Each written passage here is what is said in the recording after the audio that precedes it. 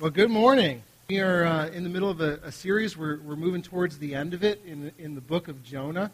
If you want to follow along, there's a Bible underneath the seat in front of you. We're on page 645 as we go through this. We've been calling this series The Man Who Ran and the God Who Ran After. And so the whole idea of the book of Jonah is that God asks Jonah to do something, and Jonah hightails it out of there. But that's not the end of the story, right? Because God follows after and pursues Jonah and catches up to him, and that kind of changes the entire aspect of the story. And it's really a unique story when you look at the entire Bible, especially when you look at the prophets themselves, because when you take into view all of the other prophets, not Jonah, but all of the other ones, and if you're familiar with any of them, Isaiah, Jeremiah, Ezekiel, you can go down the list of minor prophets. All of the points of those books that all of them have written are the message of what they have to relay, right? It gives very little detail about their lives. It just says, here's where they're from, here's who their dad was, here's the message. And if you read through, the point is the message that they bring. Now, Jonah is very different from every other prophet in that when you look at the book of Jonah, it's a story, right? And there's very little about what Jonah says. And even when he says stuff, you get the impression that you're not supposed to learn how to do life from what Jonah says, right? And here's the point. Jonah's message is Jonah's life. I'll put it another way. The life of Jonah is the message, not necessarily what he says. And so what we have to learn is, by looking at the life of Jonah, what it is that we can learn about us and how we see ourselves in the story. And this goes back a long ways, even back into Hebrew culture. When they would read the story of Jonah, they would say collectively as a group, we are Jonah. We're just like Jonah in a lot of different ways. And so we've been finding out about that as we've gone along. And today we're going to kind of unpack another aspect of that, because we learned something about Jonah that we've never discovered before today as we've read through. There is a twist in the story that we haven't seen before. And if you haven't been reading ahead, I think it's going to shock you what Jonah actually has to say about the reasons why he ran from God. But to kind of intro it, so we're going to kind of take a view of our life first and then come back to Jonah. I want you to do this. We're going to do a little bit of an activity, so humor me a little bit, okay? So I want you to close your eyes. Close your eyes. I can see you from up here. It's not that bright. The lights aren't that bright. And I want you to picture in your mind a person. And specifically, I want you to picture someone whom you consider yourself to be morally superior to that person. How many of you have someone? How many of you can't think of anyone? Liars. You big fat liars. I can't think of anybody. Here's the truth. All of us can think of someone in our lives, someone we've bumped up against, either somebody that we know personally or somebody that we've read about in the newspaper who's maybe had a moral failure, and we can see that person and we consider ourselves to be in a morally superior place to that person. And the reason I say don't lie is because all of us have done this.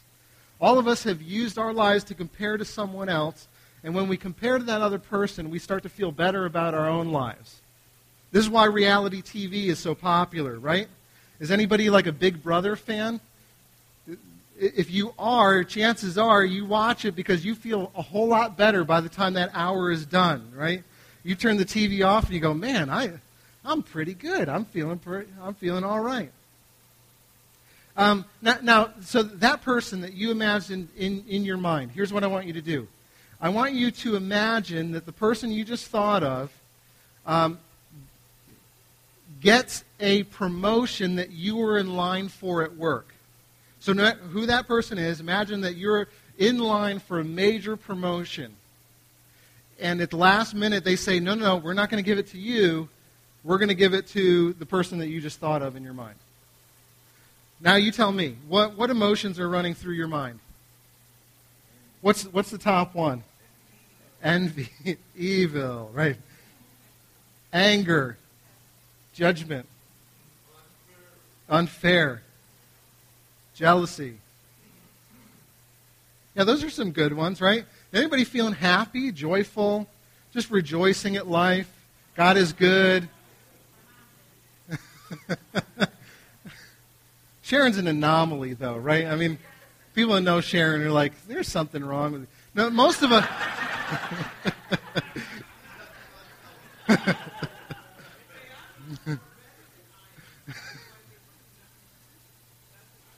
All right, Sharon, you can lead now because you've obviously gotten the message. You have hacked my email, and you have obviously read through my notes before I've gotten it. No, I'm kidding. See, most of us, we don't think of good emotions, right? We think of bad emotions.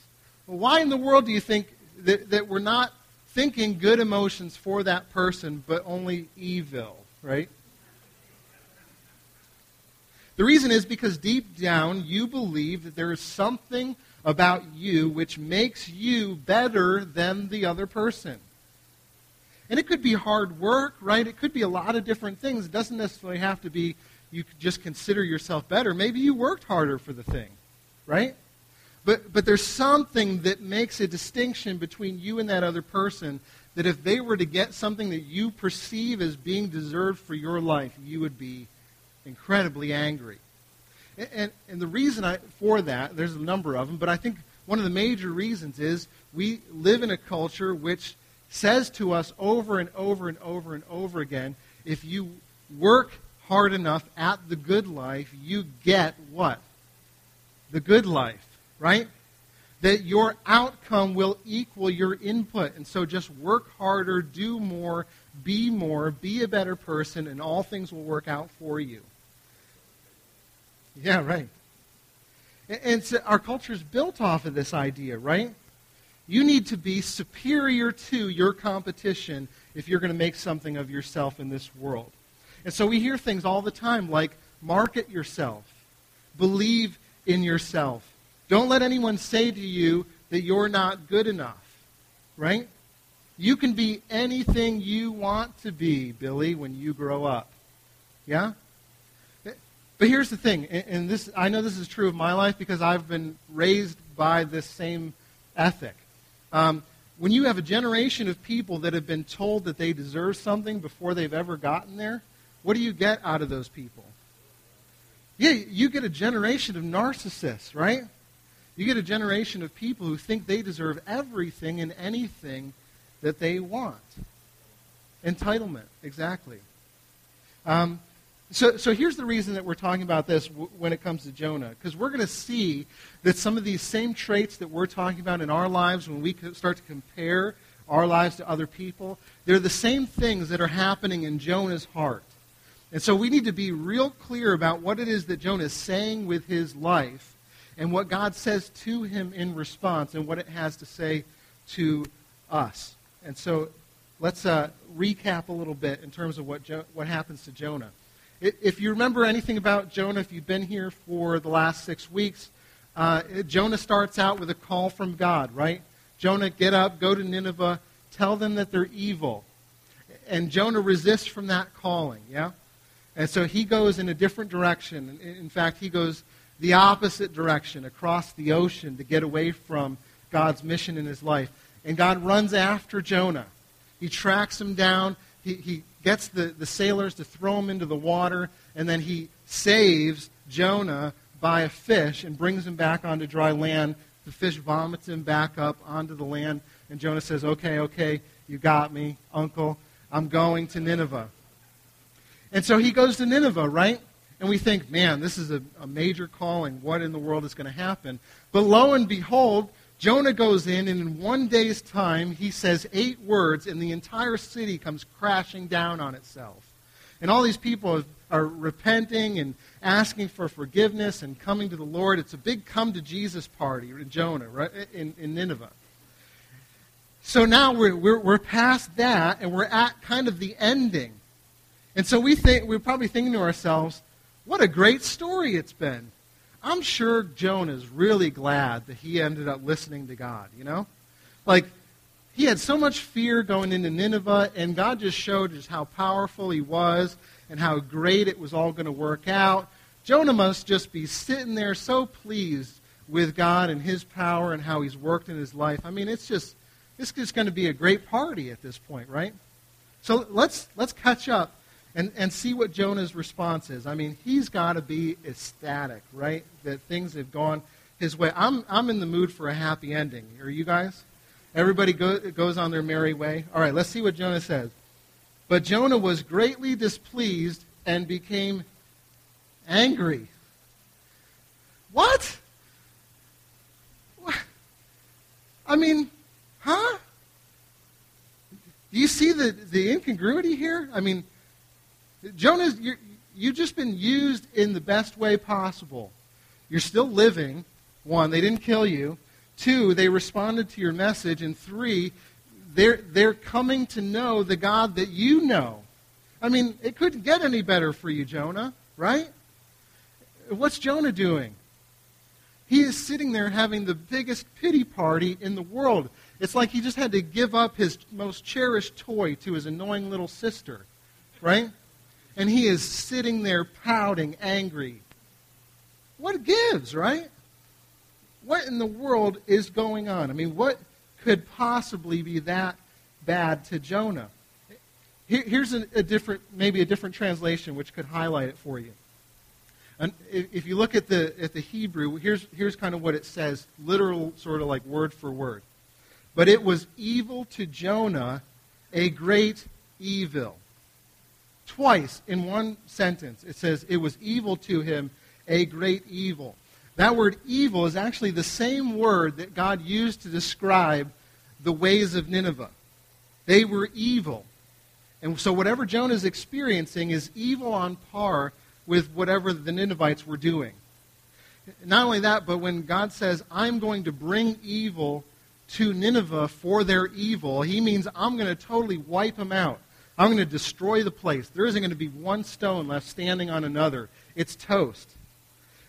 And so that same word, Jonah is saying, it's evil to me. And so in a very weird way, what Jonah is saying is, whatever you were about to bring on Nineveh, that destruction that you were about to do on that evil city, in relenting from what you were saying you were going to do, you have transferred that evil from Nineveh to me. It is that bad as if you were just to kill me out in the ocean. That's pretty bad, right? I mean, you think of all the things that could happen in your life. Being in Nineveh at the time of God destroying it would be up there on a list of things I don't want to do in life, right? I mean, are you there with me? And so Jonah is saying, it would have been that bad for me to be inside the walls of Nineveh had you destroyed it. That's what's so evil. And so we've got to think, what in the world is so horrendous, right? Listen to what Jonah says. He prayed to the Lord, "O Lord, is this not what I said when I was still at home? This is why I was so quick to flee to Tarshish." We've been speculating up until this point, right, about why Jonah fled in the first place. We're about to hear from Jonah's own mouth. Here's why I did it, right? He says this, "I knew that you are a gracious and compassionate God, slow to anger and abounding in love, a God who relents from sending calamity.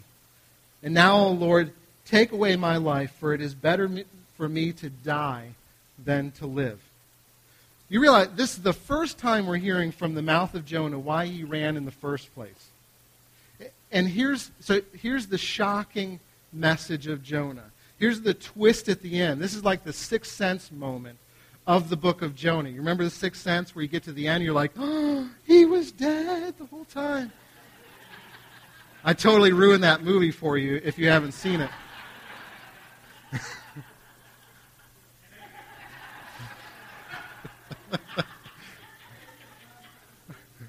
He's either really angry or he's going to rent it. I don't know. It's one or the other.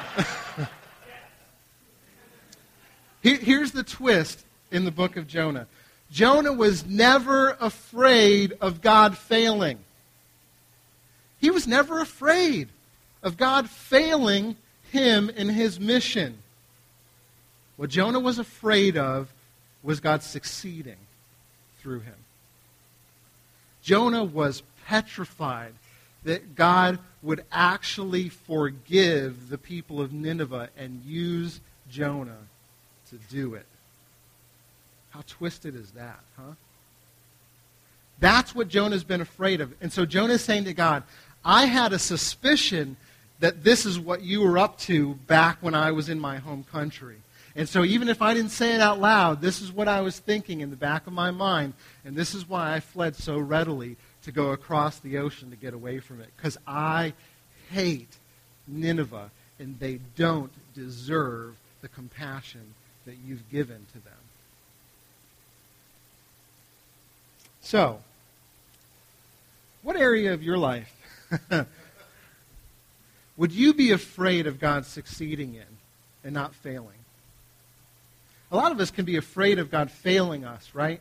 If we think if we step out in faith that God isn't going to provide for us, and we're afraid of that step of faith because we think he might fail us. But that's not the story of Jonah. What area in your life, if God were to succeed, would you perceive it as failure? And so God may be wanting to do something in you that you're not willing for him to succeed at because you're afraid of what it would look like for him to succeed. What could that thing be for you? Whatever it is for you, the reason that we're resistant to it is because of something called self-righteousness. And so that's Jonah's big issue in this whole thing. And we're going to kind of see why that is. I remember a time for me that when I did not want God to succeed in breaking me away from a relationship that I knew was unhealthy for me in high school. And when I was in high school, I wanted nothing more than to be in a stable relationship, and that became my world. And I thought, in my grand wisdom at the age of 18, that God's role in my life was to give me the things that I, in my heart, desired. And number one on my list was to keep and maintain this relationship that I knew was unhealthy. Because I found my worth in that person and what they said of me. And so God said, at the end of my senior year and my first year of college, no, I don't think you need this relationship anymore. And what he was doing was he was actually using the separation and the pain that came from it in order to fill the gap that I was using her to fill with himself. But he needed to create some pain in my life so that I would understand my need for him and the fact that I was filling that need with something which could never satisfy me. That was an area in my life, if you were to ask me back then, if God were to succeed in breaking off this relationship, is that something that you would want? And I would say, no, and I pray every day that God would not do that. And yet it was the best thing for me. That's the reason I asked the question, what is it that God needs to succeed in you that scares the death out of you if he were to do it? For Jonah, it's that God would use him to show mercy to his greatest enemies, to show mercy to people he knew didn't deserve it. And so let's kind of hit the timeout button. We're going to pause for a second and ask a couple of questions. Does Jonah correctly perceive the kind of people that Nineveh is at this point in the story? Does he understand how undeserving they are of God's mercy? Yes or no? Yeah, absolutely. He hates them, right?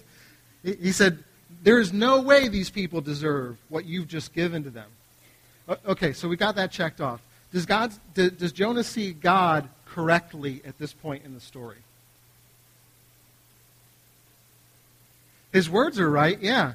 You are compassionate and gracious God, abounding in love, slow to anger, relenting from calamity. I think he understands God's character pretty well by this point, right? He's just proven God and who he is. So we've gotten two out of the three main characters out of the way. Who is it that Jonah doesn't see correctly in this story? Yeah, he has no self-perception, right?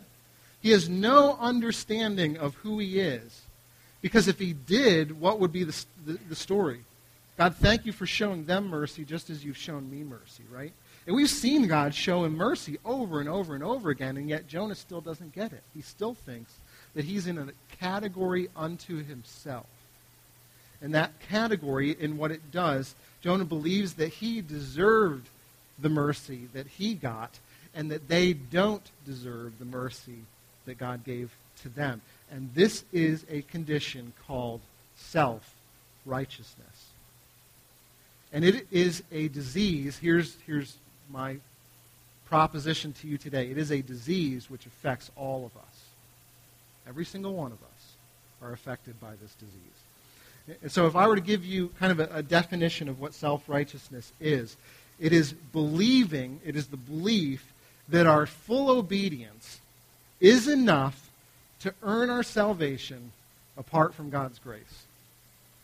Even if we don't think that we're being fully obedient, we have in our belief system the understanding that if we were obedient to a certain level, if we were fully obedient, whatever that looks like, that if we were, we will have earned for ourselves salvation apart from God actually just choosing to give it to us in His grace.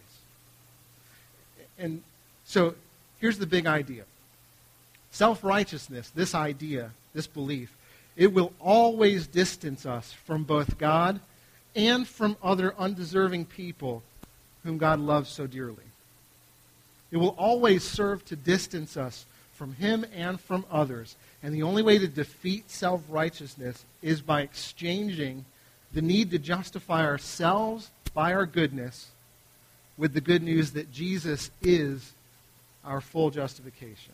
Now, I know I just gave you a lot, but we're going to unpack a little bit of that. Here's what Charles Spurgeon says about this concept. The greatest enemy to human souls is the self-righteous spirit which makes men look to themselves for salvation. See, the reason that Jonah is so peeved at this point and believes that Nineveh didn't deserve mercy is because Jonah is forgetting who he is. If you know anything about the story of God up until this point, God chose a people for Himself. It started with a guy named Abraham, and then Isaac and Jacob, his sons and grandson, and it sprouted into a nation of Israel. And that nation was in captivity in Egypt for 400 years. And then that people cried out to God, and God said, I hear your cries, and I'm going to get you out of Egypt, and I'm going to make you my own people. I'm going to choose to show you grace. I'm going to choose to make you my people. You haven't done anything. I'm just choosing to do it. And so He brings them out to a place called Sinai, and He gives them 10 commandments and some other laws to live by. But they're to live by those in the understanding that God has already chosen them. So it's not that you do all this stuff and then God chooses you. God chose you, so do this stuff and live in light of the fact that God's chosen you. And here's what God says as part of that. He says this, I will cause my goodness to pass in front of you, and I will proclaim my name, the Lord, in your presence. He's talking to Moses, the leader of Israel at this point. And then he says this, really interesting. I will have mercy on whom I have mercy, and I will have compassion on whom I have compassion. In other words, you don't get to decide who I have compassion towards. I'm just going to choose. And right now I'm choosing you guys. And so it is such a gift in your life that you are to live in a different quality because I've chosen you already. So fast forward now to Jonah's story. Has Jonah done anything for God to choose him? No, right? God just chooses, and He says, I'm going to show my mercy and my grace to you because you're part of this nation that I've ransomed for myself. So how is it that Jonah doesn't see himself correctly? He thinks that he deserves God's choosing because of the quality of life that he's already lived.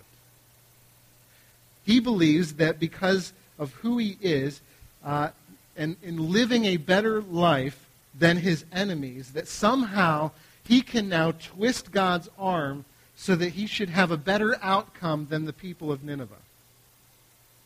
That's what self-righteousness does. It says back to God, I deserve what you've given me, and these people don't because they haven't worked as hard enough. And it is a total denial of who Jonah is by this point in the story. Because Jonah is worshiping not God. He's worshiping the idea that he's a Hebrew who has lived a life according to the rules. He's always done what God has asked of him. And so he's come to the understanding that both his ethnicity and his moral goodness are what set him apart from worthless people like the Ninevites. This is what Jonah is thinking. And so Jonah is rocked to the core when God basically says back to him, you're no better than them. That's what Jonah has feared the whole time. God's saying, in essence, you are no better than these folks over here who are so evil and don't know me. Ugh, right? Talking about a kick to the gut for Jonah, who has built his entire life around this understanding that if you do good, you get good. Has this understanding ever permeated your thinking? No, never, right? Have you ever heard something like this taught in church? No, never, never, ever, right? Whether we like it or not, this becomes part of who we are. And God is saying to us through Jonah, turns out you're no better than the people that you hate. You're no better than those people who you think deserve condemnation and you deserve mercy. You guys are the same. So think back to that person that you thought of when we first started this whole thing.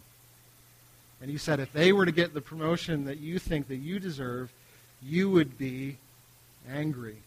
What is Jonah? Angry. Because Jonah is self-righteous, which means we are angry. Didn't want to complete that logical loop, right? And then Jesus comes along, right? And he kind of ups the ante. He says other things that make us twinge and cringe at night when he says stuff like, but I say to you, love your enemies and pray for those who persecute you. And the problem with loving our enemies is we've convinced ourselves that we're better than them. And it's really hard to love someone that you feel superior to. It really is. All right, so what do we do with this, right? How do we know if this is really the condition of our hearts? Because we can talk about it in kind of an ethereal sense and not really get down to the core of what it looks like in everyday life. I want us to kind of look at maybe a list of things that you can maybe check off and see if these are true of you. Because if they are, then chances are you struggle with self-righteousness like I do. And so we're going to go through these indications. I do not want you looking at your spouse or nudging or anything like that. You are thinking of this for yourself. Okay, so some indications, right? The first one is this, and this is kind of Jonah's deal. You become angry or resentful of undeserving people who have good things happen in their lives. It may affect you, it may not affect you, but when you see somebody get off the hook, when you know that they deserve something that they've gotten, or gotten something that they haven't deserved, it keeps you up at night because you just feel so angry. They didn't do a single thing for it. That's Jonah's deal, right? And so that may be yours. Second thing is this. You have a hard time relating to or spending time with people who are unlike you. You have a hard time spending time or relating to people that don't look like you. Why do you think the reason for that might be? You're going to take a guess. Yeah, I mean, we might not spend time with those people because we perceive that our differences create a sense of, they're not worthy for my time, right? Or I'm better than them. They're not as smart as I am, or as young as I am, or as cool as I am, or they didn't go to the same college that I did. They don't have the same income bracket that I do, right? And so we can wall ourselves off from people that look different from us and only insulate ourselves with people that look just like us because we, in reality, don't think that they deserve our time. How about this one? You compare yourself to others in order to feel better about your own life. Could be status, could be possessions, could be education, could be wealth, a number of different things. But you think about another person, you compare yourself to that person, you think, yep, I'm doing a little bit better than they are, right? This goes back to the moral comparison earlier that we talked about. How about this one? You use humor, particularly sarcasm, to put down others because it secretly makes you feel good about yourself. I've done it. Yes? You use humor to put people down because secretly it makes you feel better about yourself. How about this? You're a story topper. No matter what someone has in terms of a story, when they tell it, your story starts with, oh, no, but I've got a better one. I saw some people looking around at one another at that one. I always got a better story. I always have to top that story. I always have, and when you tell your story, the more you tell it, the more you look like the hero of your own story, right? Story toppers. All right, how about this one? You justify things that you know are wrong in your life by saying, well, at least it's not this. Yeah. I don't give as much as I should, but I give more than them. Or at least I'm not stealing from the offering plate. I mean, there's some bad things in the world, but I'm not that, right?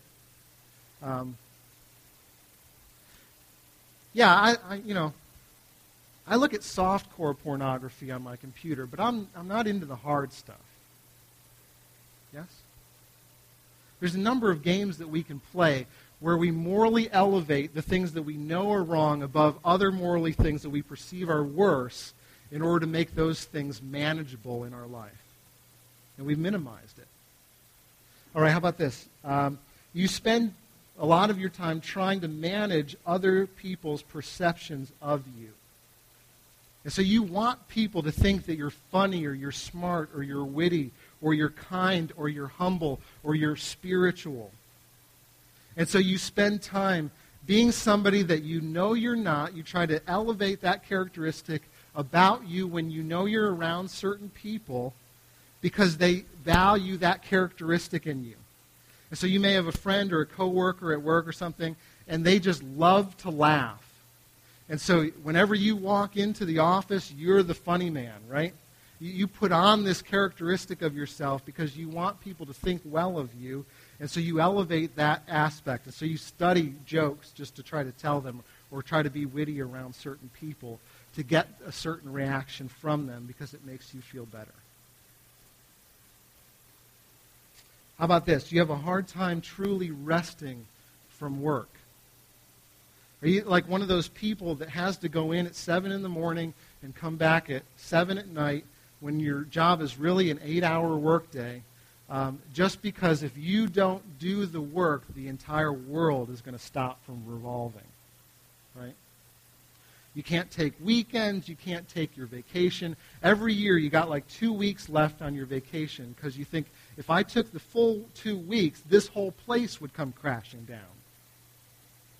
If you have a hard time resting from work, that it may be because your performance is giving you your identity and you're not finding it in Christ. How about this? You have a hard time losing. I'm a sore loser. It is awful to play miniature golf or tennis with me. I'm just going to be honest with you. If you're thinking, hey, let's have tennis with the pastor, it will not go well. I'm just telling you right now. Unless I win. In which case I will rub it in your face, right? Yeah.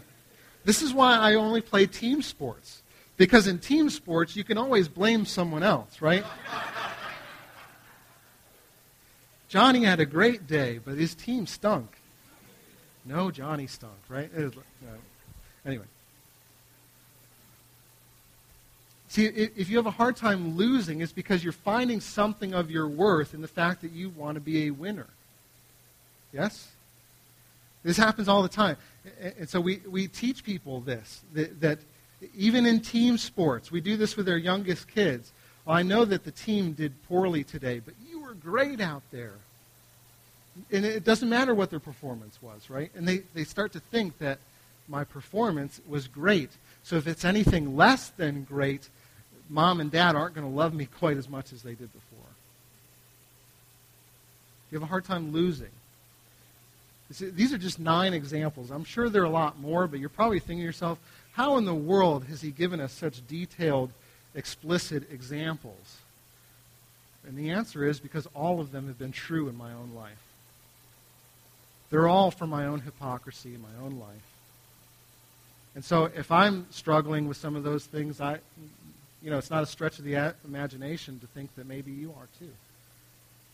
All are indications that we're trying to build up enough good credit so that we can cash that credit in for God's good graces. You ever tried to do anything like that? I would say that's probably the condition of the human soul apart from knowing Christ.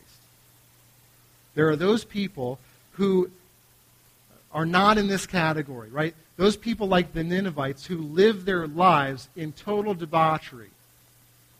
And here's the thing about God's grace. Those people who know that they've screwed up in life are far more willing to find the grace of God attractive than those of us who've lived our lives trying to build it up ourselves apart from God's influence in us. Those people are far more likely to really truly value the grace of God that's found in Christ. It's those of us that are self-righteous in our own sense that have such a hard time with grace. And what God is saying to Jonah, what's kind of bubbling up in the story of Jonah, is that both things are just as bad and just as much a hindrance to a real relationship with God. That's what we need to get into our psyche and into our mindset. So what do we do with ourselves? Where do we go from here?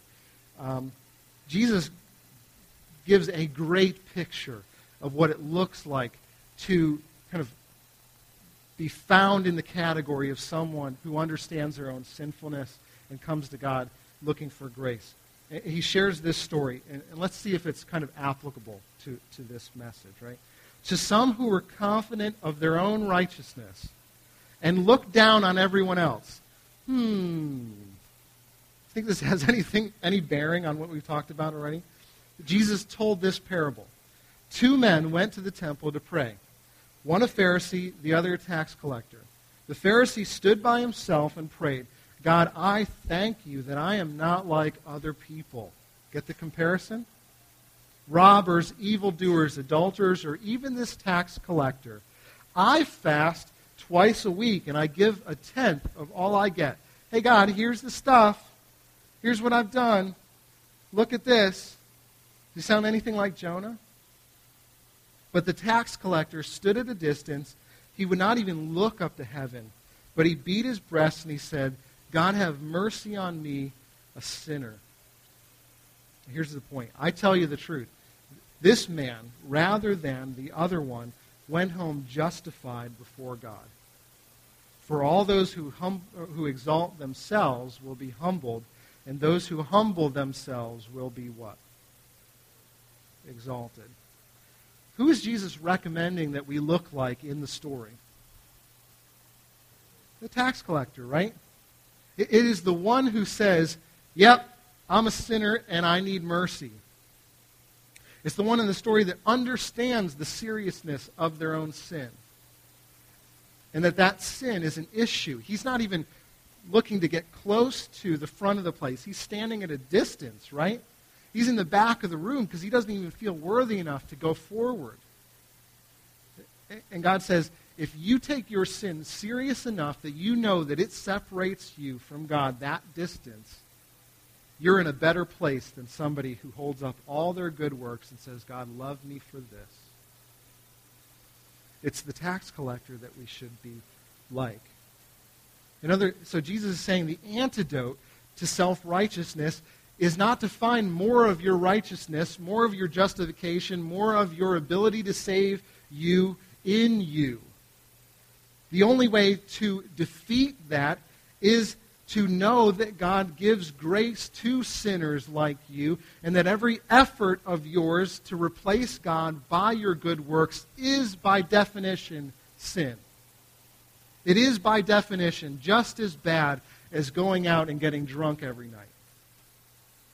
What you've used to keep a distance from God, that is just as much of an issue that needs to be dealt with by Jesus on the cross. Do you really believe that? That's a tough pill to swallow, right? But here's the thing. The less that we truly believe that Jesus and what he did for us on the cross is enough, then the more we'll have to fill that gap between where we know we are and where we know we're not with our own righteousness. If we believe that his isn't enough, we'll fill it with our own. And we'll do it all the time. And the byproduct of that continual lifestyle is self-righteousness. And self-righteousness leads to superiority. Because the only way of really justifying yourself and making yourself feel better apart from the cross and what God says of you is to compare yourself to other people to create that separation in your mind. It's the only way it's done. And that's the reason that the Pharisee says, I'm so glad I'm not a tax collector. Because that's what his hope is in. And so here's the beautiful truth. It's hard, but it's beautiful. That if you had enough goodness contained within you to justify yourself before God, then there would have been, nor would there be, any need for God's perfect Son to take your place on the cross and die for your sins. There wouldn't have been any need for it. God would have just said, okay, do enough. But he doesn't do that, right? It takes such an intervention as sending his own Son to deal with it because it is never enough. And at the cross, we finally see an accurate view of ourselves. I kind of wonder what it would have been like for Jonah to stand at the cross and go, oh, now I get it. Now I understand. I needed that just as much as the Ninevites needed it. We need it just as much as our enemies need it. God says this to Jonah, and this is kind of the capping piece. This is God's response to him. Have you any right to be angry? I love that response. Do you have any right, Jonah, to be angry? You're so consumed with yourself. Are you looking at the picture correctly? Do you see it for what it is? Do you see you for who you are? Because I've shown you grace, just as I've shown them grace. Really what he's saying is you don't have any right to be angry. You don't have any right other than to say, thank you, God, for the grace that you've given to me. And so your identity, it should be not grounded in your sense of superiority to your enemies. It should be grounded in the fact that I've shown you unconditional grace just as I've shown it to them. And so here's for us. If you live your life according to this understanding, that your righteousness, that your right standing before God has nothing to do with you building yourself up. It has everything to do with what God has done for you through his Son. That will change your life. And it's not just something that you need to know on the day that you come to know Jesus and then you move on from that reality and you start to live your life according to other things. Where's the deeper truth, right, that I need? Give me the meat. That's the milk, right? This is the meat of the gospel. This is what it looks like to know Jesus every single day.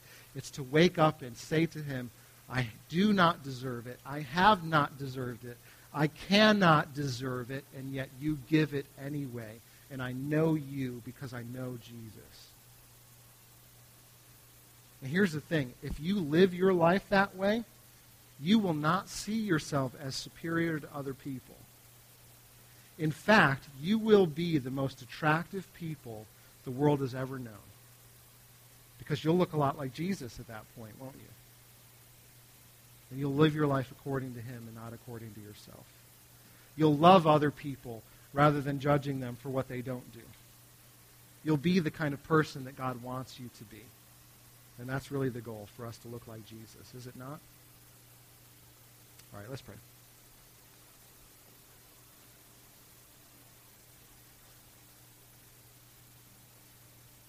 God, I thank you for examples of self-righteous people like me in your story, because it illustrates so clearly how much we need you and how great your mercy is in our life.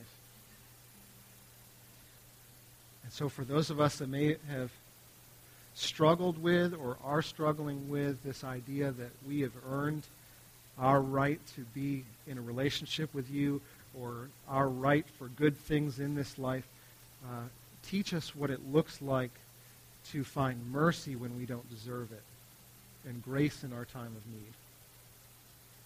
God, if it were about getting what we deserve, then Jesus would have never suffered the way he did.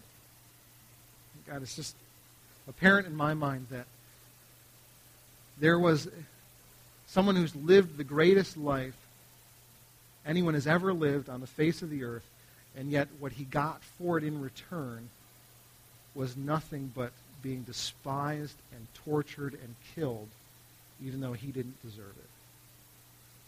And so for those of us that follow him, God, I pray that you give us an understanding that even when we do good things, it doesn't mean that we'll get good things. But I thank you, God, that we get the greatest thing that we need, which is a relationship with you and a place in your kingdom because of what your Son has done for us. Help that be the lens by which we view ourselves and we view our world, because through it we will not only change our lives, but we'll see the world change through us. This is what we ask for in Christ's name.